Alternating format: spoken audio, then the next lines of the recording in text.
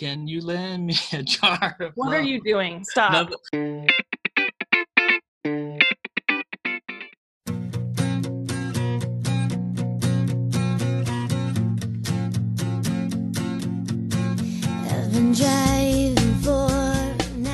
What's up, folks? Welcome. It's another edition. It's hitting the high notes. Jazz Talk.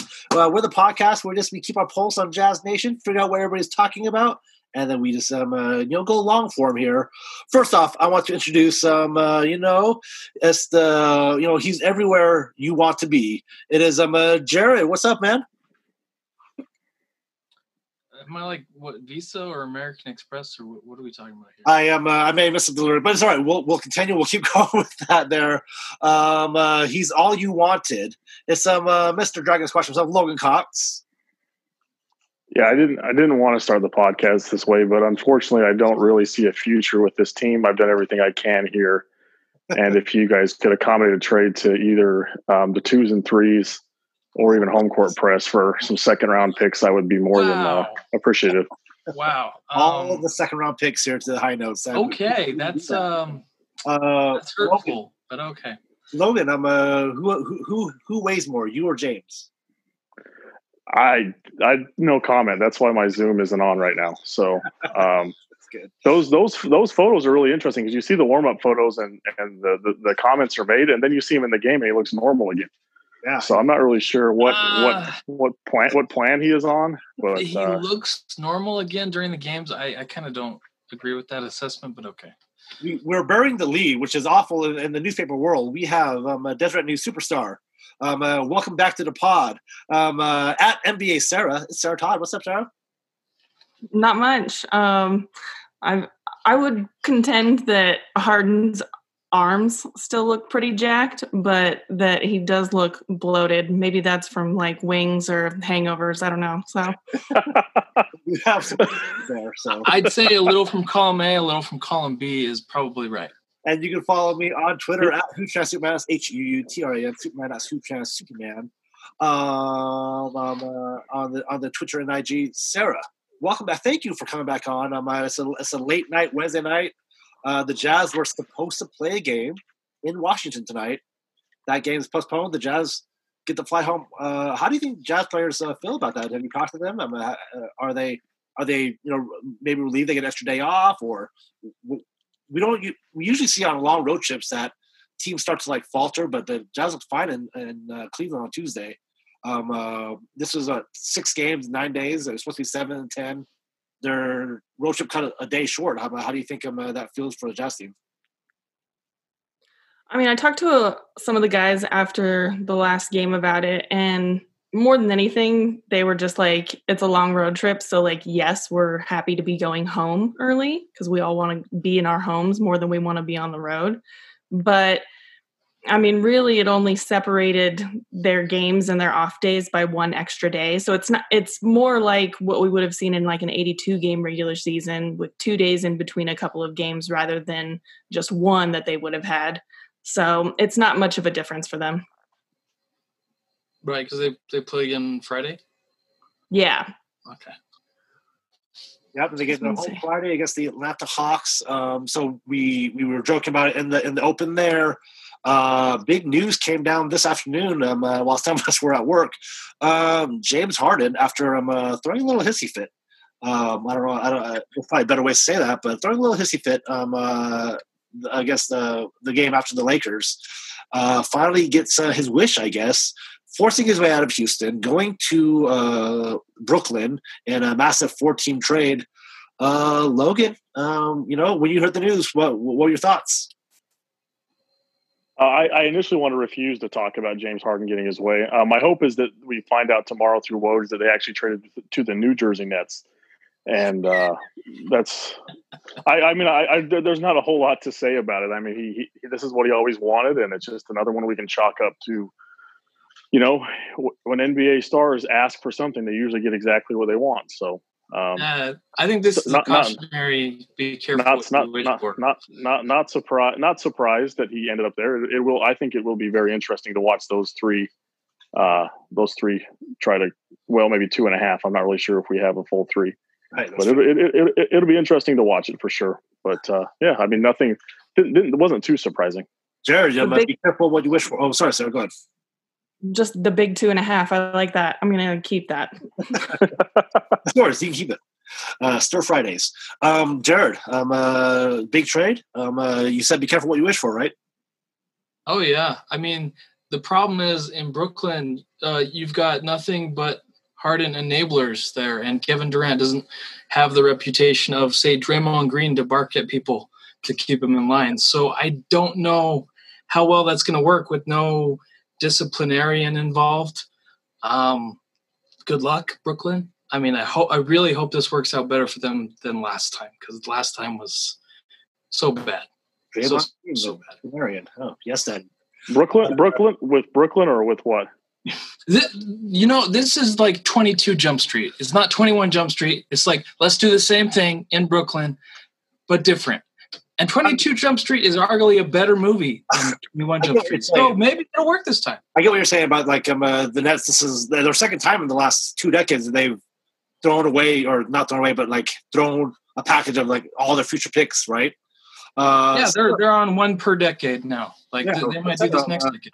I mean, you cover the NBA. You probably have a little more insight on what's going on here. What do you think about this player empowerment movement and players going to and creating super teams and mortgaging futures and everything? Well, first of all, I don't know that I would call what James Harden did a part of the player empowerment movement, because I just don't have any time or respect for players that, like you said, throw hissy fits. And it hasn't just been a hissy fit since the other night when they lost to the Lakers and he was like, oh, my team's not good enough. We don't have the talent, the chemistry, blah, blah. Just like blasting the crap out of his team and then being a part of this trade. But it's been a hissy fit, just constantly showing the team that he doesn't care about them. He definitely has seemed special in the levels to which he's taken it, for sure. It seems to have been a little more than most. Well, and so he's throwing his tantrums, and then he gets paired with another guy, Kyrie Irving, who loves to throw a tantrum and is currently right now like, no, where is Kyrie? And like, do we even know if he has a legitimate reason for being angry? Because like, there's rumors that he's not with the team because he was maybe mad that Steve Nash was put in place without his input. Like, sorry, guy, no one cares about your input because usually it's bad. That's and so the chemistry issues are going to be interesting. So Durant and Harden have played together, but they haven't played together at this same level. Harden was coming off the bench for OKC, and there was touches enough in Oklahoma City, but it'll be interesting to see if Kyrie comes back, what that team does. I mean, they lost a lot of depth. They lost some defense, but real quick, guys, Sarah first. Brooklyn here, are they the favorites in the East or top 3, or where are they at in the East? I mean, it totally depends on like if Kyrie is going to come back. And like you said, like there were touches of seeing, KD and Harden and what they could do when they were in OKC. But like the whole reason for James Harden leaving was like he wanted his own team, and then him pairing with any other star, especially turbulent stars, which KD and Kyrie have both been known to be turbulent in different situations. And that hasn't worked out for James Harden in the past. It didn't work out with Chris Paul. It didn't work out with Russell Westbrook. It didn't work out when he was alone. So I have no reason to believe that it's going to work out now. But, when you put 3 of the best players in the game together, there is definitely a chance that they'd be good. I mean, if you're listening to the odds makers, then they have a way higher chance of making the finals than they did before today. Yeah. Jared? Well, I don't know if you guys listened to the Low Post, but Zach Lowe had I always forget the guy's name from that stats website. I want to say Haynes, but it's not Haynes. It's the other guy. Because Chris Haynes is with Yahoo and he does other stuff. Anyways, he basically said the chance was 2%. Chris for the Herring? season. Yes, thank you, Herring. He's good. I like Herring. He's always says some really intelligent stuff. Anyways, He said chances were at 2% before the season started, which he thought was way too low, generally speaking. Now they're at 16% for probability speaking, and that offense is good, according to all the projections, all the numbers. That offense is probably going to be one of the craziest, best things you've ever seen if you have all three of those players. But the defense, he said he did not like the trade because there's basically no defense on the roster. Yeah, it's old DeAndre Jordan. Yeah, and old DeAndre Jordan is about as useful as a traffic cone. Logan. He got benched for Jared Allen last night. Logan. So, yeah. So before the season, I think you said Brooklyn was one of the top 3 teams in the East, before the season, right? How does this trade affect your thoughts about what Brooklyn's doing? First of all, I can neither confirm nor deny that Kyrie Irving is currently saging my garage, but I still hold true to it. I think they're going to be a 1 or a 2 or something's going to, completely self-destruct and they end up just not even in the playoffs at all. So I still hold true to the same thought. And maybe that was just me assuming that Harden or someone would end up there, but I still think it's 1 or 2. As you put a nail into the story here, let's finish up the trade. I think, I'm just from my memory, Karis LeVert goes to the Pacers. The Rockets get Victor Oladipo and 8 picks. Some of them are kind of late. And then Dante Exum goes to the Rockets. And Cleveland actually got Jared Allen and Toronto Prince and gave up very little. Pretty good for Cleveland. They gave up on Milwaukee first, and that was Dante Exum and I can't some other guy. Yeah. So Sarah, what the Rockets did, do you think that's enough for James Harden? Because James Harden did sort of take his value a little bit, but they got an all-star from the East and a bunch of draft picks. That's the Paul George rate, right? That's the going rate for. Yeah, and I really doubt that Oladipo is going to stay in Houston. It kind of feels like that's an asset they picked up so that they can trade it away before the trade deadline. But even if he stays there, I think that, having Depot and John Wall playing next to each other, that probably looks good. And who knows what Houston's going to do, honestly, they've got rookie GM in place. They've got a brand new coach. Tillman Fertitta is one of the worst owners in the league, probably underneath James Dolan only. And so, it could all implode again, or it could look really fun. That could be a really fun team to watch. And they got a trash load of draft picks in it, so they can rebuild if they decide to blow it all up. Sarah, bring in the fire here. Yeah, it's a good year to be Sarver, man. You went from being second worst owner in the league to I got Chris Paul on my team. I'm definitely top 25. Real quick, Sarah. So you used to cover the Philadelphia 76ers, right? There's rumors today that that was going to be Simmons, Maxey, and Thibault were part of the package to go to Houston.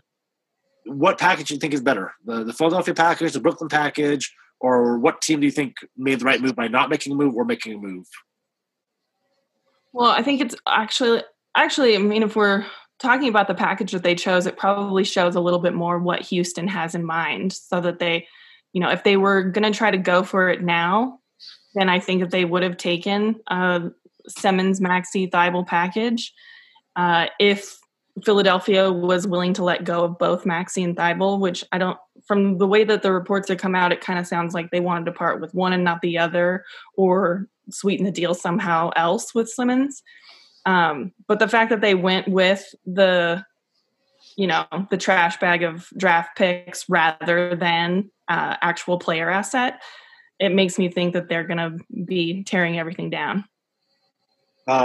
I like that you use the term trash bag of draft picks, because for those who don't follow Sarah on Twitter at NBA Sarah, she just moved, so I'm assuming you just had trash bags full of stuff that you were moving from one apartment to another, and so that's in your head, things that you have. I was a little bit upgraded from trash bags. It was boxes, but thank you. It was all trash bags. So I used today, since there wasn't a game. I actually unpacked the final box today. Oh, so she's officially moved in, and hopefully your new neighbors are Much better than your old neighbors. I don't have neighbors now. Top floor, baby. Oh, now you can be that person. You can take your turn. I'm an Stomping around. excellent neighbor. I'm an excellent neighbor. You should buy a parrot. You should buy a parrot and like 4 dogs. What about tap dance shoes, man? You gotta suggest the tap dance shoes. I only do my tapping on the sidewalk so that it doesn't annoy anyone. All right. The Houston thing makes a lot of sense, and I think that they should give old Presty a run for his money, just unload and have a first round draft pick tank off and just totally derail the Oklahoma City plan. All just right. see who can First unload enough assets. It's going to be Oklahoma City and Houston for the next 5 years, picking every guy they can. Thanks for listening to this episode. Also, thanks to our Utah sponsors, the Off-Broadway Theater in downtown Salt Lake and the Great Room Escape in Layton, Utah. If you have a second, please leave us a 5-star review on Apple Podcasts and all other podcast platforms. It helps us podcast out, and we will enter all written 5-star reviews into a drawing for free tickets to either the Off-Broadway Theater or the Great Room Escape. Just write a 5-star review, and you'll be entered to win. Everywhere. So Sarah, let's switch gears here. Let's go to the Jazz. So the Jazz are, I'm doing it by memory, 7-4 now. The last time we recorded a pod, it was a little bit down. The Jazz had just lost to both New York teams. And little is an understatement. I listened to that episode. You two were so freaking Debbie Downer. I was sick. That's what we do.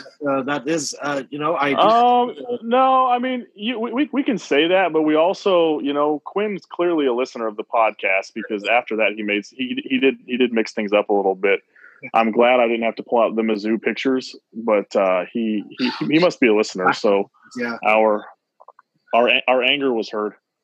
So Sarah, we have questions about, because obviously we all watched, we're all fans of the Jazz, but you cover the Jazz. This is your job. This is your job to look at it objectively. So with Quinn's offense, it's talked about a lot about how like his offense is a little bit harder to pick up, a little bit more. Logan, what did you say his offense was like? I've made no secret. I don't really understand the ins and outs, and so. Like being with you guys and watching it on different things, people talk about his offense being extremely complicated. And I think you said one time, other people have said that it's very basic. And I don't understand it enough to know whether he's running an extremely complex offense by NBA standards or which side it is. And if it does have anything to do with some of the slow starts that we tend to see. I think that a lot of the offensive things that, for Quinn Snyder, like when people refer to it as being complex, I think that a lot of it is actually terminology, because for the most part, like all NBA teams are going to run some like just small differentiated version of the same stuff. Like everyone is going to run the same stuff. And there's often, I mean, especially in what Quinn's trying to do this season, where it's a lot about early offense, like there's not a ton of plays that are being run. And that happens, when different defensive schemes are thrown at a team. Sometimes it requires more isolation, and then there's like not an offense being run at all. But mostly, like when guys come to the Jazz, the big thing is that the Jazz use different terminology than a lot of the other teams, and so they have to like figure out what they're talking about when like they call a certain play or they're asking for a certain pick. Like Quinn might call it something different than other coaches have throughout the league. So, hey, Logan, translation for you as a Broncos fan, since I know that you consistently follow them. Quinn Snyder is a Shanahan because he terms everything differently. He's that kind of offensive coach. No, that makes plenty of sense. So, Sarah, why do you think that? I mean, if essentially everyone's running the same a similar style offenses, why do the Jazz go out and call it something differently? If it's all similar sets, I guess what's the reasoning behind confusing people with words, I guess? I mean, it could be like a mixture of a lot of things. And there are, some of the complex things are also like he has a ton of different variations on like ATOs or like different dead ball plays or like late clock plays or end of game plays. He has like a ton of those. And so Okay. maybe more than another coach would have. And so that adds to the complexity. But I mean, honestly, using different terminology and stuff, that's mostly, I think, to get around like scouts and other teams being able to pick up on things as quickly. So you can't like scout as easily if like if the names of things are being changed often, or if it's something that you don't recognize.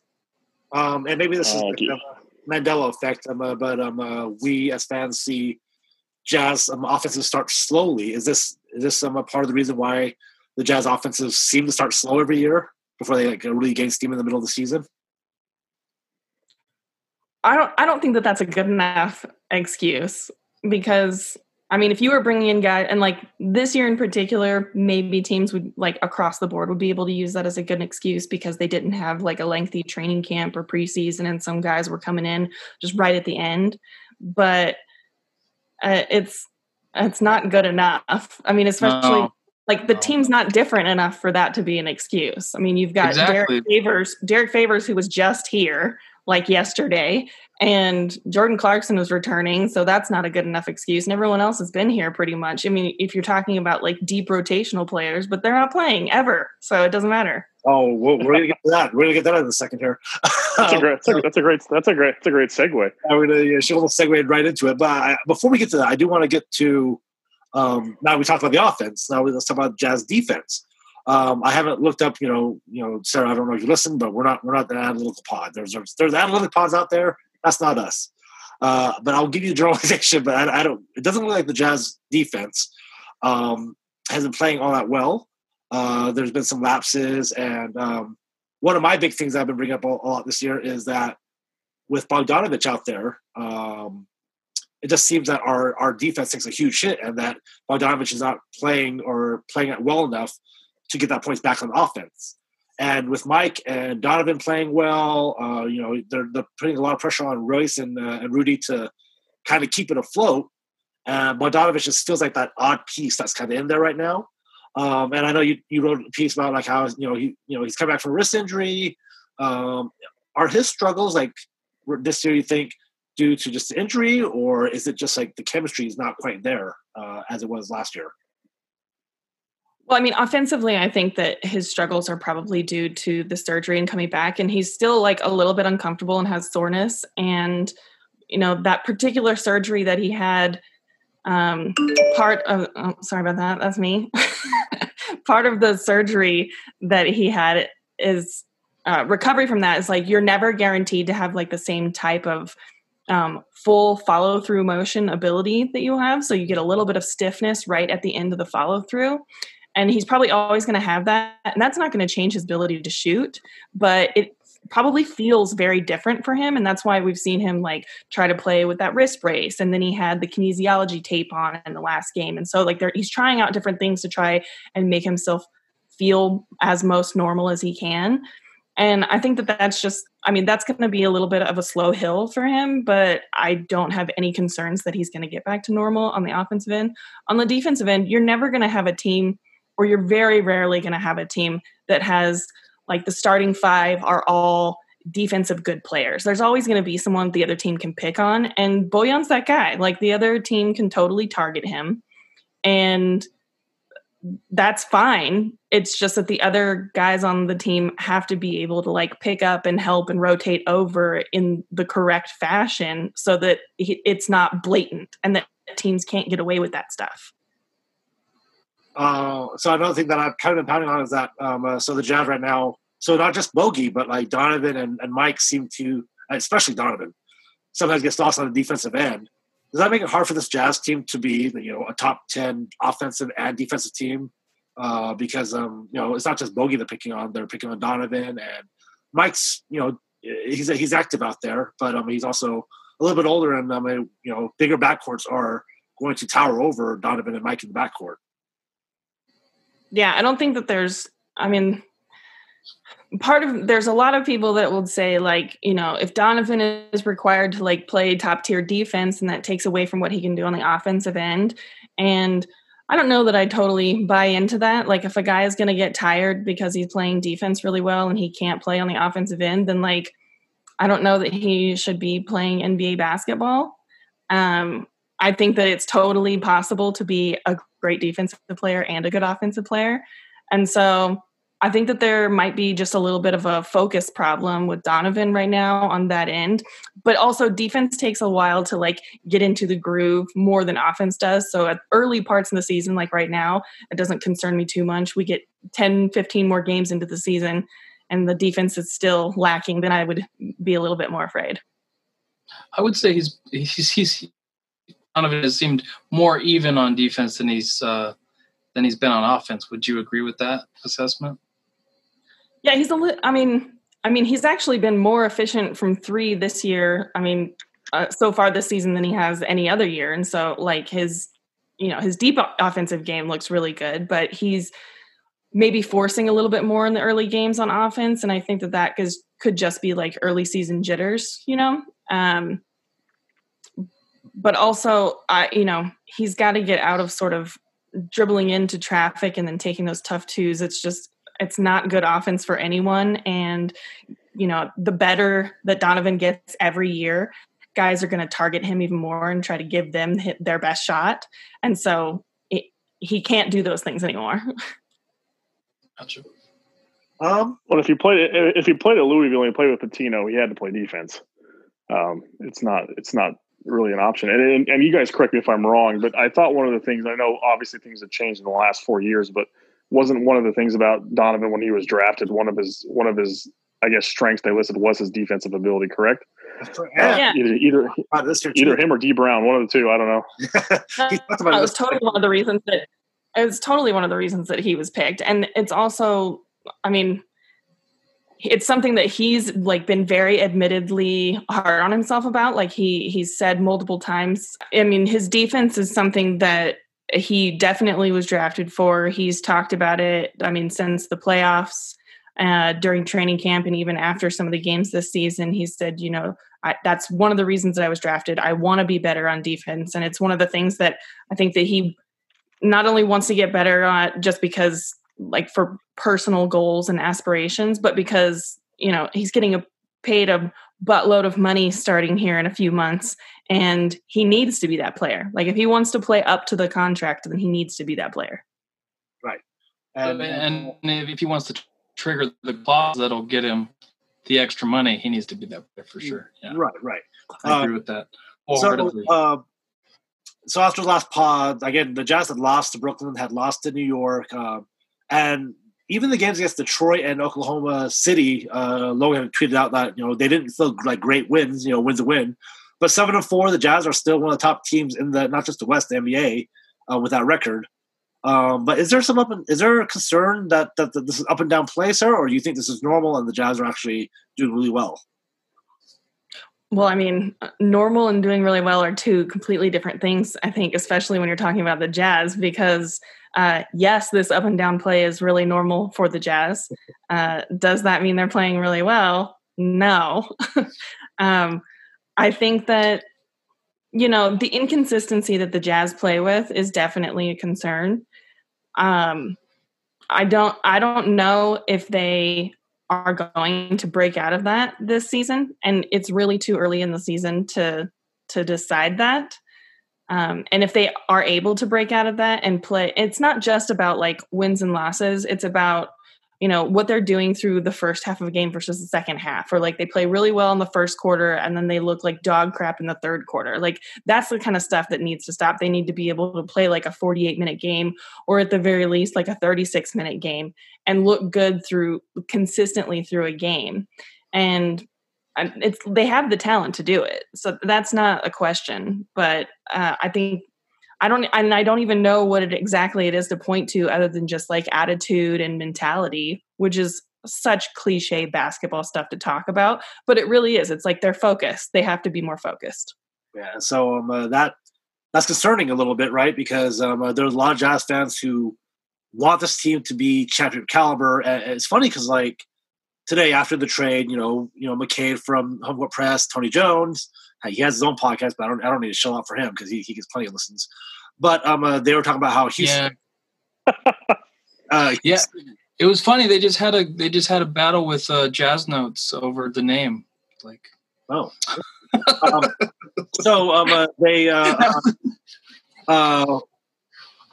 talk Shout about out to Jazz Notes. they talked about Houston being a playoff team still. Like, there's still a playoff team, which is funny to me that like they're fighting over Houston being a playoff team, but being a playoff team is just not good enough for Jazz fans anymore. They want to be championship contenders. So, do you see this Jazz team like? Is there ceiling championship contenders? Like, can this Jazz team, the way they're constructed, the way they're playing, can they make it through all 72 games and through 12 to 16 games in the playoffs to get to the finals?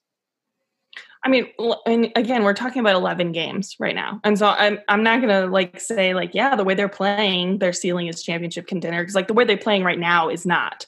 But if they're able to pick it up and level things out and play more consistently and everybody kind of gets into a groove, which usually happens during the course of a season, but they're going to have to carry it through to the end and just play amazing basketball in the playoffs. And the West is going to be a lot harder than it has been in the last few years. And you're going to have different teams that you have to worry about. Just because James Harden went to the Eastern Conference and Houston is probably not, I don't think that Houston's a championship contender. If they make the playoffs or whatever, but that's not the team you have to worry about. You got to worry about teams like the Dallas Mavericks. That's a team that you have to worry about. And that's going to be a team that you're going to have to worry about for many years to come because Luke is the kind of player that's going to take that team into the playoffs every single year. And so you're going to be coming up against the Lakers and the Clippers and the Mavericks and the Warriors probably. Who knows this year? I don't know. Doesn't matter. But you're going to be coming up against those teams. And so it's not like you can just slag off and win against the Washington Wizards and get into the second round. That's not the way it is in the West. Yeah. And the Jazz, again, the Jazz are actually, pretty high right now because it goes back to what I talked about before, right? The Jazz, there's 20 teams right in that middle tier, and the West was everybody's with one game within each other from 2 to 11. So it's a little crazy in the West this year.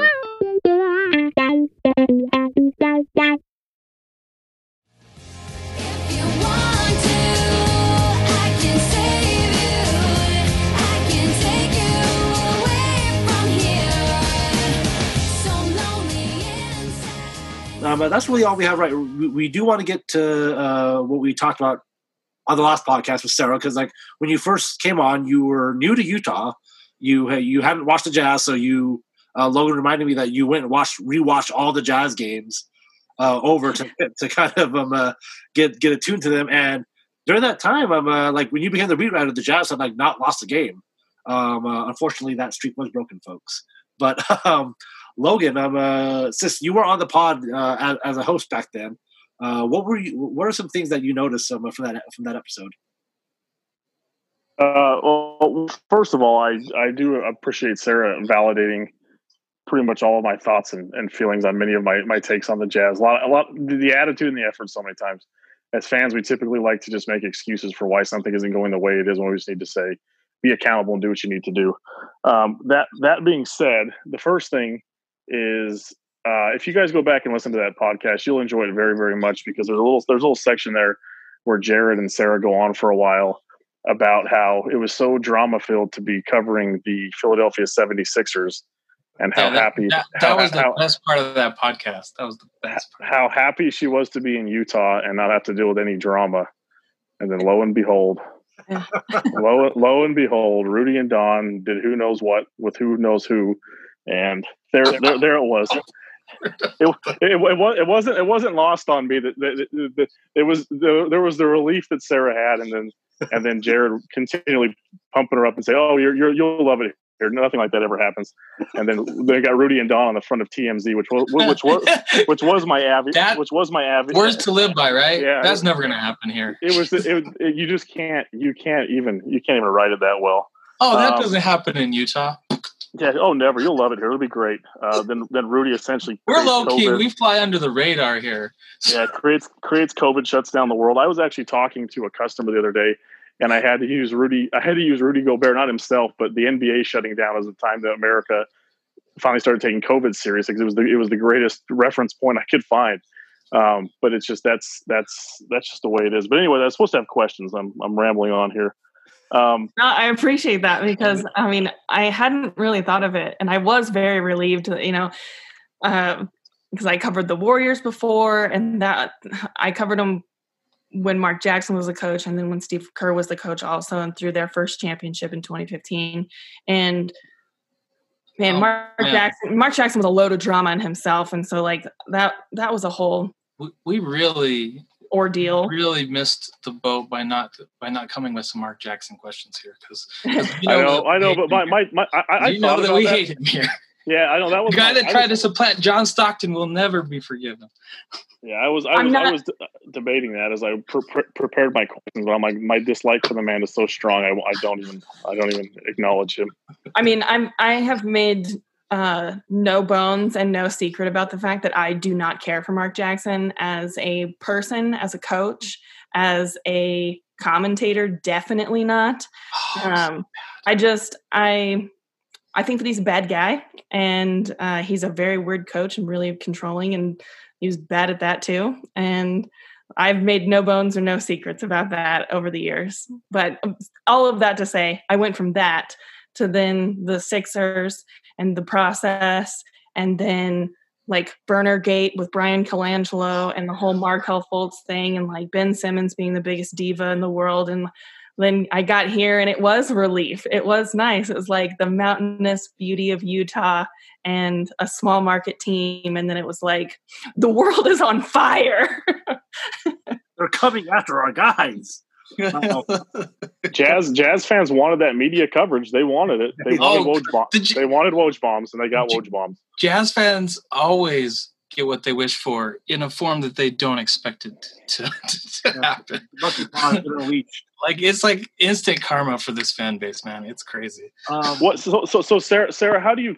I'm curious as to what you think. Like, because you have covered some very different fan bases, and my outside perception of the fan base in Oakland, I guess they're in Oakland, and then Philadelphia, and the true fan base, and then Philadelphia is a whole different animal, throwing snowballs at Santa Claus, and then Utah. How do the Jazz fans rank? Because obviously we're in our own little bubble here, and we think that we're, we have a certain vision of ourselves. But how do you view the Jazz fans, compared to the other two fan bases you've had a lot of interaction with? Every fan base kind of views themselves through a light, like we're the craziest ones. We ride the roller coaster the hardest, And I think that for the most part, like all fan bases are incredibly similar. Like the differences are like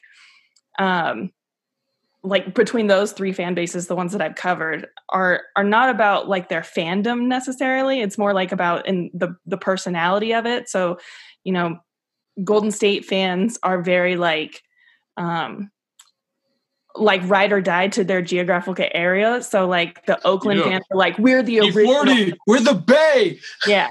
Yeah. And then Philly fans are like, I think that because they have the reputation of being like crazy and mean and like hostile, they just like, they're not that much meaner or crazier than other fans, but like they scream about the fact that they are. And so, and then like Utah fans, and when I first got here, they're like, oh, we can be a little, reactionary and like very whiny. And then, I've been here for a year now. It's like, yeah, you're just as whiny as everyone else. So it's fine. We're nothing special. That's what I was getting at. That's what I was hoping to hear. You took it away from Jazz fans. Did you say that we're more insecure though? Like, I feel like Jazz fandom is particularly insecure. No, she just said all the same, Jared. She just said all the same. Literally just said it. Shut up. I mean every fan base, unless you're like a fan base of like, I think the Lakers, the Celtics, teams that have won like multiple titles and have that to their name, like, or even like the Heat in recent like Heat culture, right? Yeah, Heat culture, right? So like those fan bases Beatles. Are like very high and mighty, but all of the other fan bases are like incredibly insecure. It's like we never win anything, like nothing ever goes right, and it's like all the same stuff. I'm still laughing about how you spent a couple minutes talking about how all the fan bases are the same, and Jared's like, "But no, Shut up! I just wanted something unique for Utah. Come on. I wanted a little insight. That's all I'm asking for. Logan, you got anything else before we? I don't even know if we have time for Nugget Punch today, but go for it, Logan. Anything else here? Oh yes. No, I don't.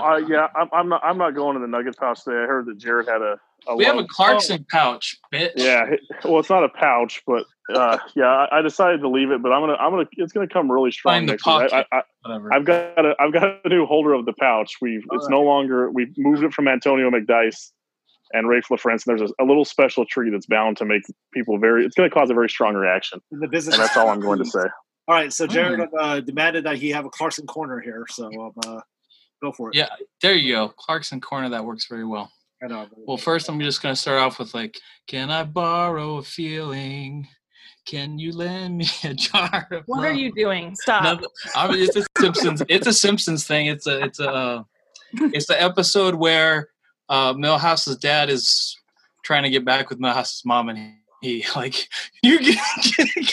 you give help do a favor for a guy in love, and then they start playing this music. Wait, who is this segment for exactly? It's for Jordan Clarkson. Okay, so I just want to say that the Jazz went to Sexland and Jordan Clarkson got some. So there you go, guys. He is in currently, as it stands statistically, he is on track for the 50-40-90 club, which is actually kind of incredible, even through 11 games. Especially for this is the most efficient he's ever been in his whole career, and it's kind of crazy. It's just nuts. All right, well, guys, it's been Jordan Clarkson's great. Jordan Clarkson is great. I stand for Jordan Clarkson also. So yes, thank you. Because who is a big Jordan Clarkson doubter, and who you were never a believer, you're never going to be a believer, and we're never going to let that go. Keegs, shout out to Keegs.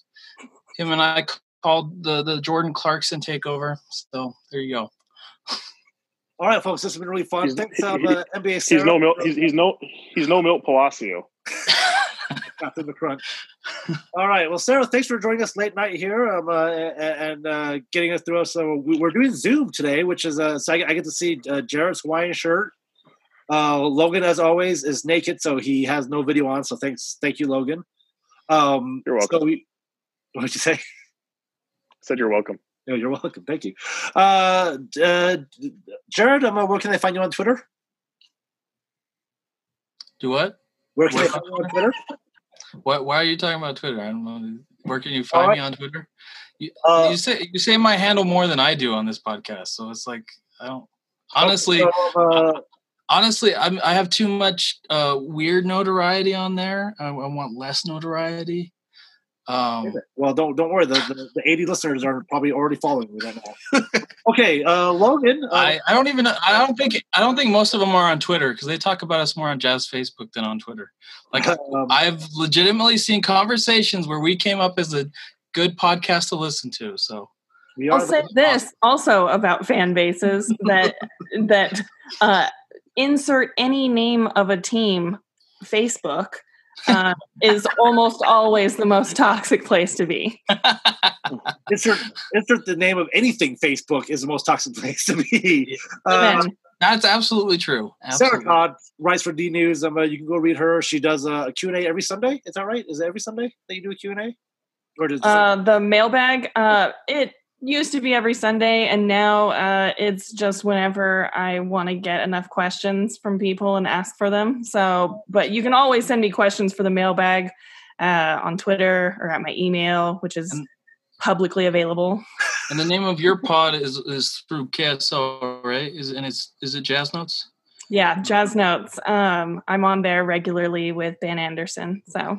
Gotcha. Fun fact, I have never met Ben Anderson yet, but that's a lot of COVID related stuff too. So at NBA Sarah, because she was first, so she gets to be NBA Sarah. She did it. At Dragon Squatch, I'm Logan. You were all I ever wanted. I wanted to be like you.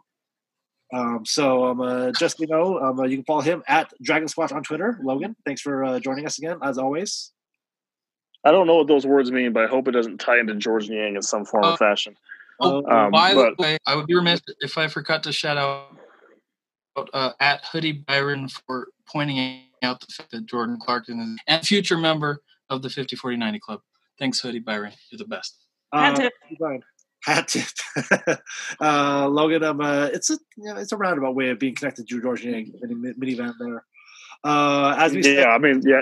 I don't have hate. I don't have hate, and I don't have love for him. I just don't want to hear about him.